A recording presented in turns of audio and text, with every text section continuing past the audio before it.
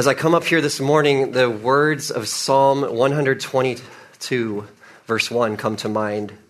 And that verse says, "I was glad when they said to me, 'Let us go to the house of Yahweh.'" And there is nothing that brings more joy than coming to worship together the King of Kings and the God of Gods in the place where his people come together to worship him. And so I am so glad to be here to worship with you all and to open the Word of God with you and see what the Lord has to say to us this morning. So let us just pray as we get started and ask the Lord to bless this time and to help us to understand. Our Father in heaven, you are King over all. You sit enthroned in the heavens and you rule all things by the power of your word. Your word is perfect, and you have something to teach us this morning. Help us to have ears to hear your word. Help us to do your word and to love you more because of it this morning. Amen. Well, as we begin, you can open in your Bibles with me to the book of 2 Kings. We will be studying a passage in the book of 2 Kings this morning, and as you work on turning there, I just want to start with a question for everyone. Whose team do you want to be on? Whose team do you want to be on? And this is a question that can apply to a lot of different contexts and different scenarios. For example, if we're lining up for fun to play a game of ultimate frisbee or flag football or something like that, or maybe pick up basketball, or even in video games. And the question would be posed, which team do you want to be on? Whose team do you want to join? Or what team do you want to be chosen to play on? And usually the way you would choose that is you'd try to find a person who has unique ability in that particular sport or game or competition who can just decimate everyone else at that activity. Because if you're on their team, that you're going to win. So for example, of basketball, if you have someone that's like 7'2" and can dunk with their eyes closed, you want to be on that person's team for the basketball game because you know if you're on their team, they're going to score tons of points, they're going to just decimate the competition, and you're going to win. In video games, you have people with different abilities and weapons and defenses and whatnot. If you have someone with like this overpowered, totally OP weapon or armor or whatever, you don't want to be against that person because you're going to get wiped out. You want to be on that person's team so that you wipe out the enemy, so that you wipe out whoever you're against in that game. And so the way that you would decide whose team you want to be on is who has the best ability in this contest, who is most qualified to beat the competition. And so we're talking about games and competitions and stuff like that, but what about real life? Have you ever thought about this in terms of real life? And what is the most OP ability in the world? Like someone, if a person could do this, they couldn't be beat in anything. What would that be? And I think that there actually is something like that. I'm going to say that that is the power of being able to say something and it happens just the way you say it.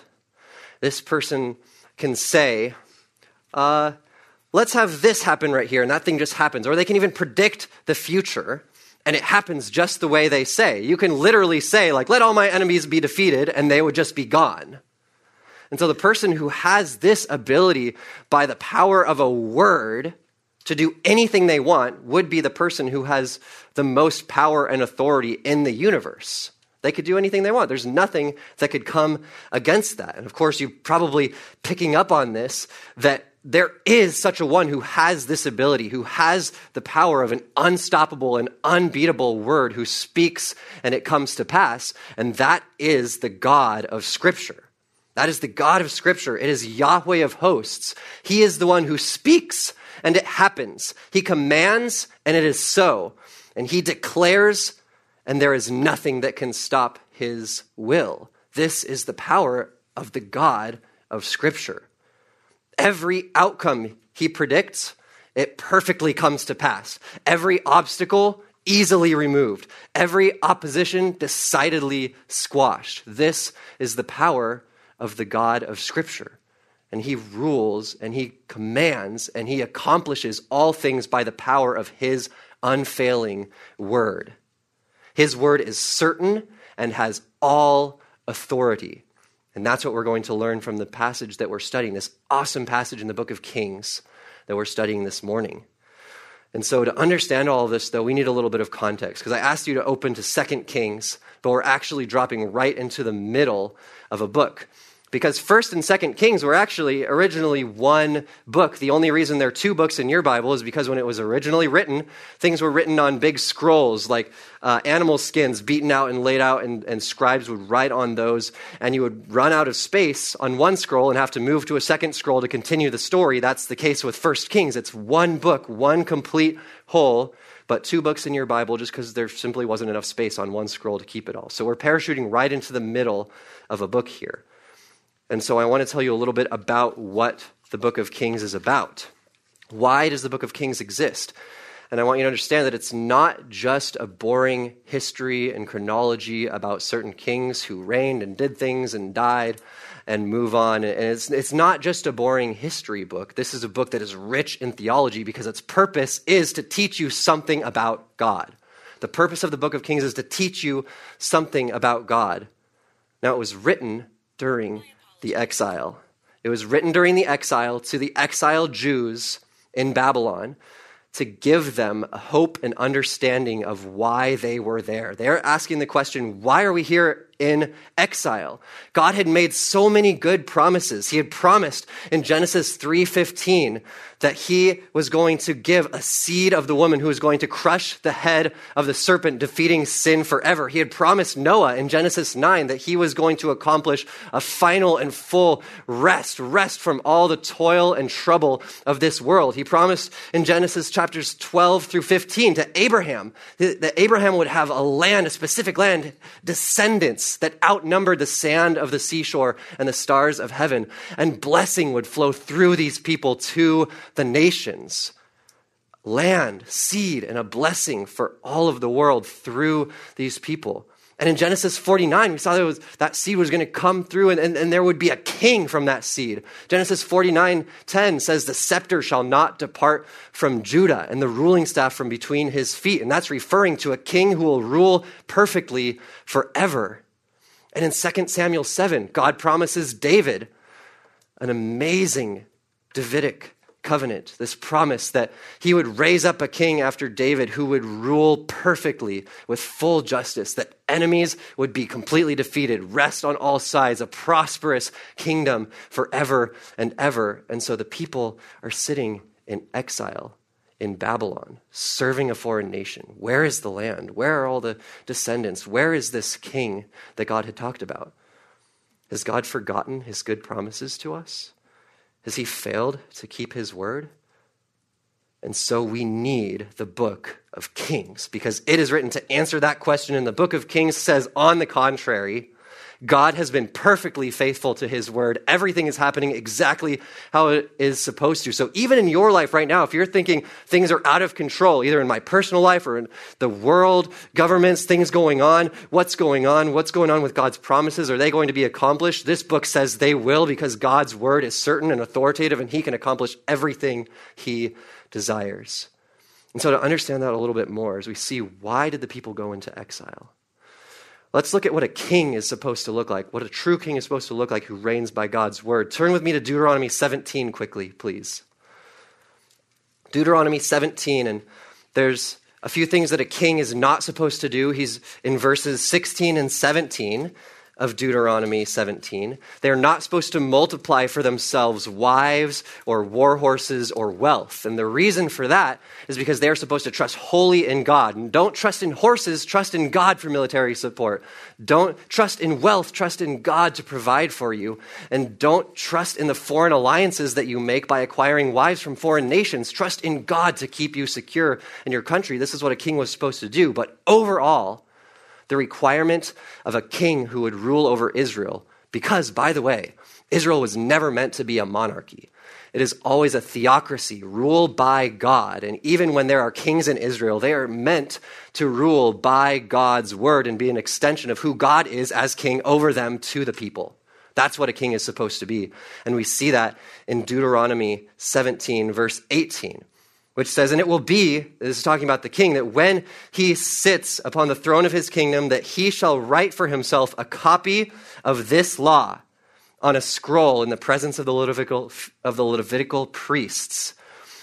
and it shall be with him, and he shall read it all the days of his life, so that he might learn to fear Yahweh his God in order to keep all the words of this law and these statutes in order to do them. The most important qualification for a king is that he would rule by God's word, that he would cling to God's word, and that he would obey God's word, lead by the principles in God's word. That's what a king over Israel is meant to look like. And if I could recap Deuteronomy chapter 28, we see another set of promises and predictions in Deuteronomy 28, which is blessings and curses that God announced before the people, before they went into the land of Israel. And if I were to recap it very briefly, it would be something like this. The people would be blessed and prosperous, and things would go well for them, and God would provide for them and protect them and be kind to them if they listened carefully to the voice of Yahweh to keep his word. And then the second part of the chapter, which is actually about 3 times longer than the blessing section, is the section of curses and what will happen to God's people if they reject God's word and disobey and go after other gods and fail to follow after Yahweh. And what we see is that he says the enemies will surround them and crush them, and there will be famine and no rain, and the earth won't produce its good fruit for them, and they will be scared everywhere they go, and they will be exiled and enslaved to nations that they did not know. And that's exactly what happened to this people because of their sin. And so Kings is showing, hello, I know exactly why you're here, and it's according to the word of Yahweh, who promised that this is what was going to happen. And so that's what this book of Kings is doing. And so really, it's not about just a bunch of kings who have their rule in Israel. Really, it's about the idea that the word of Yahweh reigns. The word of Yahweh reigns. Nothing can stop it. Nothing can get in the way. Nothing can make it turn aside. It's like a speeding train on a track that's already been determined, going straight ahead quickly. Nothing can derail it. Nothing can take it away. Anything that you set in front of it is simply a pile of feathers that will be obliterated as it passes through. Everything happens exactly according to this word. And so we see that the kings who listen to Yahweh, the nation prospers under them. And we saw that under David and Solomon and the golden age of Israel, as everything was well with them. Enemies did not bother them. There was peace and prosperity. It even says that silver was more plentiful in the land than stones during Solomon's reign. Great prosperity and peace. But then he sinned, and the kingdom was split and torn out of his hands. And we see a string of kings. There's 2 kingdoms now, the northern kingdom of Israel and the southern kingdom of Judah. And the kings there, we follow them back and forth through Kings and asking the question, is this king going to listen to God's word or reject God's word? And the kings who listen, the nation prospers a little bit under their rule. But those who abandon God's word, the nation crumbles under them. And eventually, you know the story, they get sent off into exile according to the authoritative and certain word of God. And we're going to look more in detail about what that looks like in 2 Kings chapter 1. And so as we look at this, I'm going to give you this recap of what this passage teaches in 3 headings, okay? We're going to have the setting. We're going to look at it's a story, it's a narrative. So we're going to have a setting, then we're going to have the actual story, and then I'm going to tell you the significance for your life. The setting, the story, and then the significance for your life. And as we start, like I said, we're parachuting in the middle of a book here. So I asked you to open to 2 Kings. We're actually going to start in 1 Kings 22, verse 52. The last few verses of 1 Kings are going to open this up for us. And we're going to look at the setting. The author gives us a little recap of the king's rule to tell us what we should expect to learn from his rule. And so let's see, did this king that we're going to look at today, his name is Ahaziah, did he disobey or obey the word of God? And what happened with that? And what does this say about people? And what does this say about God's word? And so let's look at this. Verse 52, Ahaziah, the son of Ahab, reigned over Israel in Samaria in the 17th year of Jehoshaphat, the king of Judah. And he reigned over Israel for 2 years. And by the way, as we walk through this, every detail in the Bible is important. Every word is important because it was specifically chosen by God to teach something to us. And so we need to pay attention to details. I can't point out everything, but I'll try to point out the most important ones. The first that I chose to point out is that he ruled for 2 years. And we see that this is actually a short reign. In fact, if we look back in Deuteronomy chapter 17, at the end of that chapter, about how the king needs to write the word of the Lord and to keep it with him, there's a promise that he keeps God's commandments and he doesn't turn away from the right or to the left, that he may prolong the days of his kingdom. And so if you have a short reign, it shows that you have not honored the word of the Lord. And we see that this king rules 2 years. And it's actually in real time closer to less than 1 year, which is kind of crazy. But the way they did timing in the Old Testament is they would say if a king ruled in 1 year and another year, they would count it as 2 years. So it's like if you started being king in 2021, like a couple weeks ago, and you reigned for 3 or 4 weeks into 2022, that would count as 2 years because you were king in 2021 and in 2022. But really, when you compare this to the reigns of the other kings in here, you see that he's actually only reigning for less than a year. Very short reign. And so we see already sort of foreboding that this is not going to go well for him. Verse 53, what does that say? And he did the evil in the eyes of Yahweh. And he walked in the way of his father and in the way of his mother and in the way of Jeroboam, the son of Nebat, who caused Israel to sin. So not only short reign, which shows that he disobeyed the word of the Lord, but we see that he did what was evil in God's eyes. And who are these people? His father, his mother, Jeroboam. This is the combination of the wickedest people in Israel so far. His father was Ahab.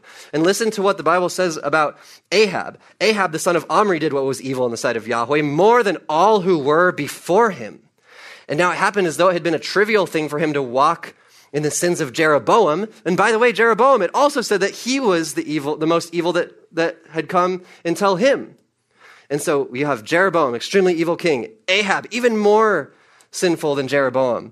That he also took Jezebel, the daughter of Etbaal, king of the Sidonians, as a wife, foreign wife, who worships Baal, Jezebel. So Ahab and Jezebel are like the evil power couple of the Old Testament. Extremely evil, extremely against God and his word, and matching up with Jeroboam, who is an extremely evil king. And Ahaziah, he walks in the way of all three of them. He is like the ultimate evil combo of all the wickedest people. And this is starting to sound like a supervillain or something. And it really is, but I will remind you, this is real life. This is not just a story. This is what really happened. This is who he really was. And so what did that sin look like? Verse 54. And Ahaziah served Baal and worshipped him and provoked Yahweh, the God of Israel, to anger in all the same ways that his father had done. And so basically, here's the setting. Well, there's one more thing. We have to go into verse 1 of 2 Kings 1. And Moab rebelled against Israel after the death of Ahab. And this is just showing the kingdom falling apart. Enemies are coming in. They're encroaching because they see that Ahab dies. Ahaziah looks like a weak king already. Let's rebel. Kingdom falling apart, weak king. And so the setting, if you're going to see it in sort of a modern way, would be something like this. Once upon a time, there was an extremely wicked king who rules an extremely short time over an extremely weak kingdom and made the true, all-powerful God extremely angry. Things are not going to look good for this king. And so with the setting established, we have to move on to the story, and we're going to walk through the rest of chapter 1 of 2 Kings 1. So first, what do we see? That Ahaziah fell through the lattice of his upper room, which was in Samaria, and he became sick. And we have to think in biblical terms here. If someone falls or an accident happens, that was not just seen as an accident or a coincidence. Usually that was seen as some kind of judgment, especially sickness, some kind of judgment from God for sin. And so one of the things that you would want to do is examine your life and see if there's somewhere that you need to repent. And if you could, maybe ask God what you need to do to repent, to please him again, to seek out his word. So we're wondering, what is Ahaziah going to do in this predicament? Well, let's look. Second half of verse 2. And he sent messengers, and he said to them, "Go inquire of Beelzebub, the god of Ekron, whether I will live from this sickness of mine. And as soon as we see the word inquire, it's the word seek out, to make careful questioning into, to really try to figure something out. It's always used in a context like this to seek out the word of Yahweh, to see what an all-powerful God has to say about this situation, to learn what he would want me to do in this situation. And so it should shock the readers, and it would have shocked them to see that he sought out Beelzebub, the god of Ekron. That's crazy. That's foolishness. There is no one who knows all things and who can predict all things with certainty like Yahweh. And yet he sought out Beelzebub, the god of Ekron, whether he would live or not. And then look what happens. An angel of Yahweh spoke to Elijah the Tishbite. And if you were really going to translate this literally, you would say, meanwhile, a messenger of Yahweh had spoken to Elijah the Tishbite. So God is in complete control of this situation. He had already sent his own messenger to combat Ahaziah's messengers, already working in this plan to show something in real history about who he is and about what his word is like. And so God sends his messenger to Elijah, and he says, get up, go up to meet the messengers of the king of Samaria and speak to them. Is it because there is no God in Israel that you are going to seek out Beelzebub, the god of Ekron? Now therefore, thus says Yahweh, the bed which you have gone up upon, you will not come down from it, for you will surely die. And even in this indictment, we see more authority of God's word. Obviously, thus says Yahweh shows that it is authoritative and profound, but even the way the sentence is ordered. In the original Hebrew, the first thing is, the bed which you have gone up upon, you will not come down from it, but you will surely die. Do you see how surely die was placed at the very end? This is very suspenseful. We're leading up to a big verdict or conclusion. And whenever that's the case, the person who has the information, who can string out suspense like that, is the person who has authority over the situation. They know something you don't know, and they can hold it out in suspense like that. So even the word order of a sentence like this can show the authority and certainty of God's word, as he is the one in control of this situation. You will surely die, he says. And so our question is, what's the king going to do to this? Elijah went his way. The messengers returned. And this is interesting too, that the king had given orders. Go to Ekron. Go to Baal. Inquire of him and come back. And instead, Elijah met these messengers and he commanded them by the word of the Lord to go back. And who did they listen to? Who was the higher authority? They didn't listen to the king. They didn't continue on their journey. They listened to Yahweh's word because his is the one that has authority. And so the king asks, they came back to the king and the king said, why have you come back so soon? What is this that you have returned? Because it was a 90-mile round trip that these guys had to walk, and they came back pretty quick. So he's like, what's going on here? And they said to him, a man came up to meet us, and he said to us, go, return to the king who sent you, and speak to him, thus says Yahweh. Is it because there is no God in Israel that you are sending to inquire of Beelzebub, the god of Ekron? Therefore, the bed which you have gone up upon, you will not come down from it, for you will surely die. What is the king going to do with this news? He has just received a word from heaven, the authoritative word of God. What is the right thing to do in this circumstance? What is the right thing for you to do when you hear the word of the Lord? You would expect that someone confronted with such great power and authority would submit and bow and say, you're right. I have no business seeking false gods, looking elsewhere for answers. The Lord alone has the true word. I need to listen to him. But what did the king do? It says, and he spoke. And he spoke. He's talking back to God. He's deciding in his heart right now, I'm going to talk back to God. I'm going to fight this. I'm going to try to reverse this decision. Do you see how prideful and arrogant that is?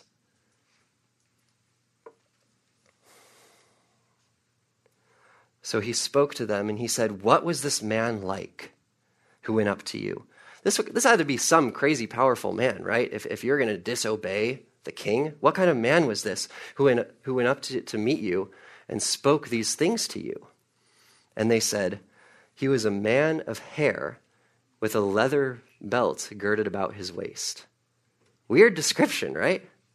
And yet it was a very unique description. By the way, man of hair most likely refers to the fact that he was wearing a hairy garment. And that's going to be important for later.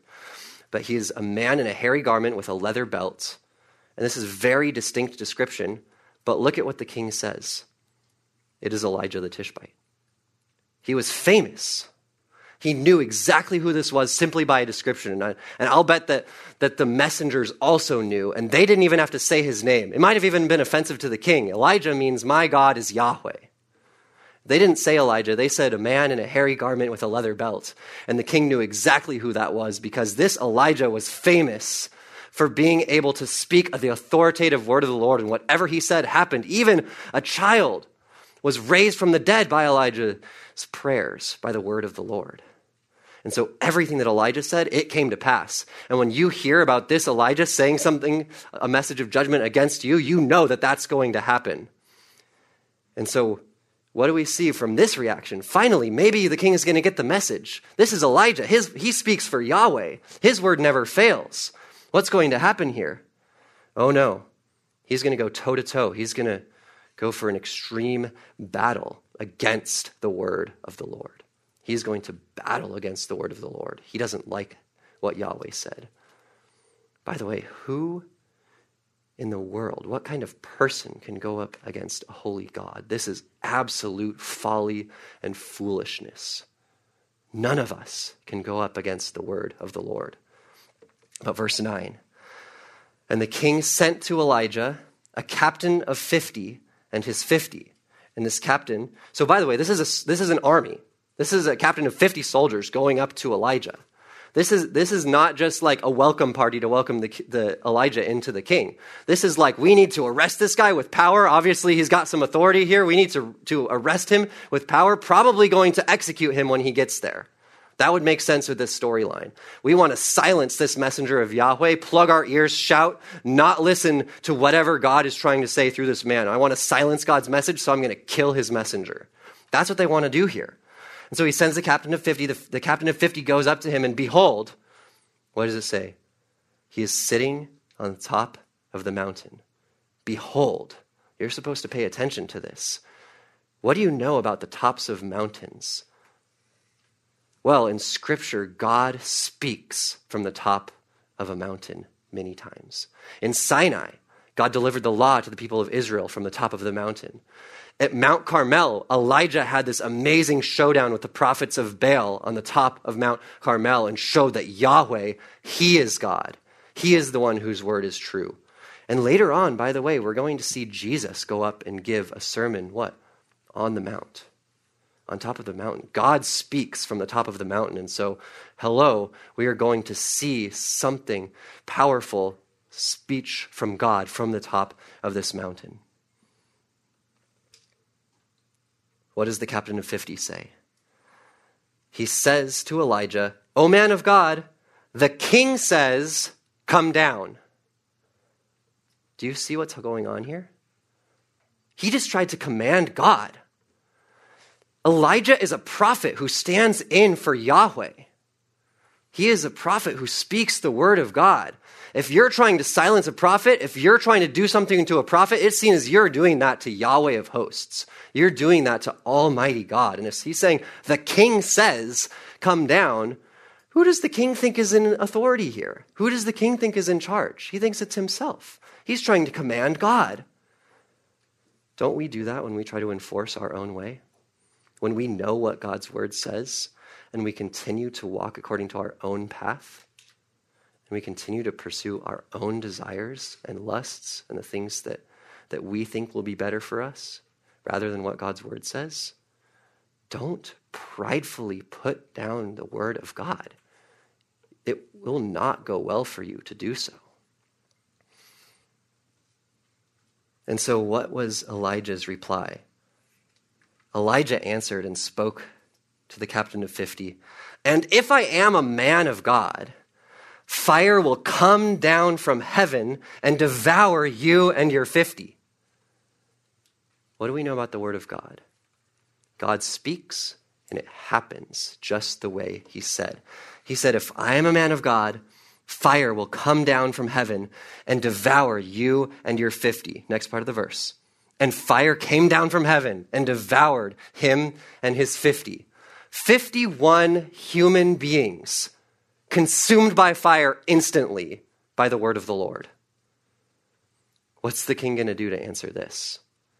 What is he going to do next? Is he finally going to humble himself? Verse 11. And again, the king sent to him another captain of 50 with his 50. What arrogance. And he answered, it says. This captain of 50 answered back to God again. And he answered. And he said, O man of God, thus says the king, come down quickly. Wow. Not only from the first time when he just said the king says, now he says, thus says the king. Not only did he say, come down the first time, now he says, come down quickly. The king just doubled down. He didn't surrender at all. He said, I'm going to go harder. Guess what God's reply is? And Elijah answered and said to them, this is for everyone to see, for everyone to hear, for everyone to experience. If I am a man of God, fire will come down from heaven and devour you and your 50. And there's a distinct word here that we see added on. And the fire of God came down from heaven and devoured him and his 50. Now, if there was any question the first time, whether this was just a fluke, we've been having firestorms lately, it doesn't even make any sense. But this is decidedly the fire of God coming down and consuming another 50 soldiers and their captain. That's 102 humans devoured by fire before the Lord. But what's wrong? Weren't they innocent? Weren't they just doing the king's bidding? Well, that's exactly the problem. Whose word did they obey? Whose bidding did they follow? Did they listen to a wicked king or to an almighty God? It's the same thing for us. Who are you listening to? Who are you obeying? Whose advice are you following? If it is not the true and authoritative word of God, it is the wrong advice. It is complete disobedience and rebellion. And so these 102 soldiers rightfully died in the presence of the Lord when they opposed his will. What's the king going to do now? 102 soldiers down. Not making any headway. Verse 13. And again, he sent a third captain of 50 with his 50. This is amazing rebellion. This is crazy. This is complete insanity. What is insanity? Doing the same thing over and over and expecting the same result. By the way, Proverbs 27:22. What a fitting verse for this. Though you pound an ignorant fool in a mortar with a pestle in the midst of crushed grain, his folly will not turn aside from him. That is what the unsaved, unregenerate human heart looks like. So hardened, so wicked, that it can't even realize that it needs to wake up and submit to a higher power and authority who is Yahweh of hosts. Yahweh needs to renew your heart to speak life into your deadness for you to be able to submit to him. It's amazing to see that in a text like this. And so we have a third captain of 50 with his 50. What is he going to do? Is this going to be any different? Well, he doesn't answer. First of all, it says he went up. We already see a difference. And he comes. That's interesting too. He didn't go from the king. He came to Elijah. We're seeing things from God's perspective a little bit more now. This third captain of 50. And he knelt on his knees before Elijah and begged for mercy. before him. This, my friends, is the correct response to the authority of God's word. You see an all-powerful, holy God who is serious about holiness, who is serious about you keeping his word, and he displays with mighty power his seriousness about obedience. And the only thing that sinners can do is fall on their knees before him and beg for mercy, that you would have compassion, O Lord, and not consume me like I deserve. And what does this captain say? He says, may my life and the life of these your 50 servants be precious in your sight. And he recounts what happened in the past. Behold, fire came down from heaven and consumed the earlier 2 captains of 50 and their 50. But now, may my life be precious in your sight. And the messenger or the angel of Yahweh comes up again. He spoke to Elijah, go down with him. Who does Elijah obey? He obeys the Lord and not some human king. And he is not obeying this third captain of 50 either. He is obeying God, who says, go down with him. Do not be afraid of his presence. So Elijah got up and he went down with him to the king. What's going to happen now? The king finally gets Elijah in his chamber.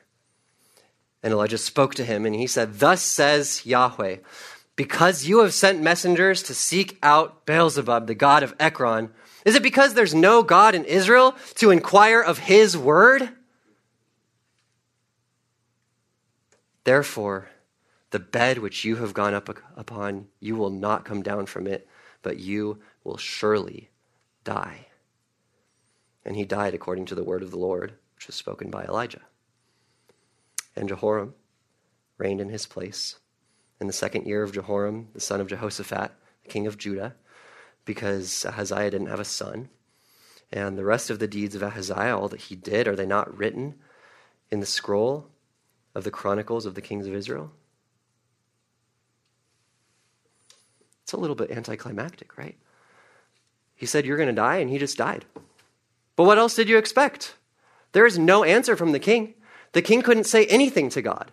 He was completely useless. By the way, he's gotten sick. He's on a sick bed. He can't even get up. He probably can't even sit up. And he's trying to command God. And so Elijah finally comes to him and says, you're going to die. And he dies. It's as simple as that. And what does that tell us about the previous times that he's been sending these soldiers to go get him? Is he making any headway? Is he delaying God's judgment? No. Rather, God has been extremely merciful and patient with King Ahaziah. He could have said, you're dead, and he would have died in that instant. But instead, he gave him 1, 2, 3 opportunities to humble himself and repent before the Lord. Even like his father, Ahab. When Yahweh prophesied evil about the end of Ahab's reign in his life, in 1 Kings 21:27, it says this, now it happened when Ahab heard these words, he had a word of judgment from Yahweh, that he tore his clothes. This is the wickedest king that ever lived, by the way, King Ahab. He tore his clothes and he put on sackcloth and fasted and he lay in sackcloth and went about despondently. Then the word of Yahweh came to Elijah the Tishbite, saying, do you see how Ahab has humbled himself before me? Because he has humbled himself before me, I will not bring evil in his days, but I will bring evil upon his house in his son's days. And so Yahweh is so abundantly patient and merciful to sinners who rebel against his word. This is good news for us as sinners. You have a chance today to repent of your sin and to listen to the word of Yahweh, to come under it in submission and worship, and to obey it in holiness. And so we've seen the setting of this story, and we've seen the whole story. And by the way, there are other things that Ahaziah did. We saw the rest of the things that Ahaziah did. You could read about them in this other book that was recorded in history. But what was important to God to record was whether or not he obeyed God's word. And so the significance now, thirdly, what does this mean for your life? What does this mean for your life? Well, I'm sure throughout the preaching of the word that the Spirit has already been revealing to you some ways that you need to submit to him, that you need to submit to his word. But the ultimate application for this is one of worldview. It's one of how do we think about what's going on right now? It was written to exiles in Babylon thinking, why are we here in exile? What about all these promises of sin being crushed, of prosperity, of a king who will rule forever in perfect justice, and we'll have peace everywhere and no tears and total prosperity? And that's not forgotten by God. That's what this book is saying. God's word doesn't fail. If he promised those things, they will come to pass. And guess what? Do you remember the robes and the belts that Elijah was wearing, a hairy garment and a leather belt? Can you think of another prophet who wore that same thing? John the Baptist in the book of Matthew, or a garment, a robe of camel's hair and a leather belt. And that's supposed to key you in and go, there's only one other guy who I know dressed like that. And he spoke the word of Yahweh truly and authoritatively. So you know that John the Baptist is going to tell you the truth from God. And so when he points at Jesus Christ and says, behold, the Lamb of God who takes away the sin of the world, that's the king that you've been looking for. That's the one who is going to rescue you from your sin, from your rebellion against Christ, to make your dead, hard heart warm and beating and filled with life to obey Christ and his commandments. This is the king that we need to look for. All the kings in 2 Kings, they failed, they died, they sinned. We need a better king who's going to rule forever and bring true prosperity and peace, and that is the King, Jesus Christ, who came, and John the Baptist pointed him out, but his people sadly rejected him. He lived perfectly. He spoke God's word. He lived according to God's word, and he suffered and died a sinner's death, though he was righteous, because he was paying for the sins of those who would trust in his name, that their sin would be placed upon him and that his righteousness would be placed upon them. And he rose again on the third day. Total authority. If he has all the authority in the world, if what he says goes, if he can control nature, if he can control life and death, he has authority to lay his life down and take it up again, and he did. And he is in heaven at the right hand of the Father now and returning to earth quickly to rule for 1,000 years and proclaim his victory here on earth, and then create a new heavens and a new earth where there will be no tears, where everything will be good, where everything will be prosperous and right and perfect justice, and his people will worship and sing to him with full joy. That is where we're headed. That is the word of the Lord that he has promised and predicted, and it will come to pass. And so as we come to the end here, I'll ask again, whose team do you want to be on? Are you going to go your own way? Are you going to follow political leaders, celebrities, sports athletes who are famous? Or are you going to follow the word of the Lord and live in submission to the true King, Jesus Christ, who will reign forever? And so this is a challenge and a warning to those of you who are disobedient to the word. God is giving you a chance. His patience is so extensive, and you can repent of your sins and come and bow before Christ and beg for mercy like that third captain, and he will give it to you, because all who believe on the Lord Jesus Christ will be saved. And if you have received that salvation, then this passage also gives us great hope that his word will never fail, and that those good promises will come to pass. And we get to look forward to that and praise the King for that. So the word of the Lord, certain, authoritative, submit to it. Rejoice in it. Be glad in Yahweh, and that he will accomplish his word through the living and incarnate word, Jesus Christ. Let's pray. Heavenly Father, how wonderful are your works. How amazing is your word. How powerful and authoritative are you in the heavens. You sit on your throne and rule all things well.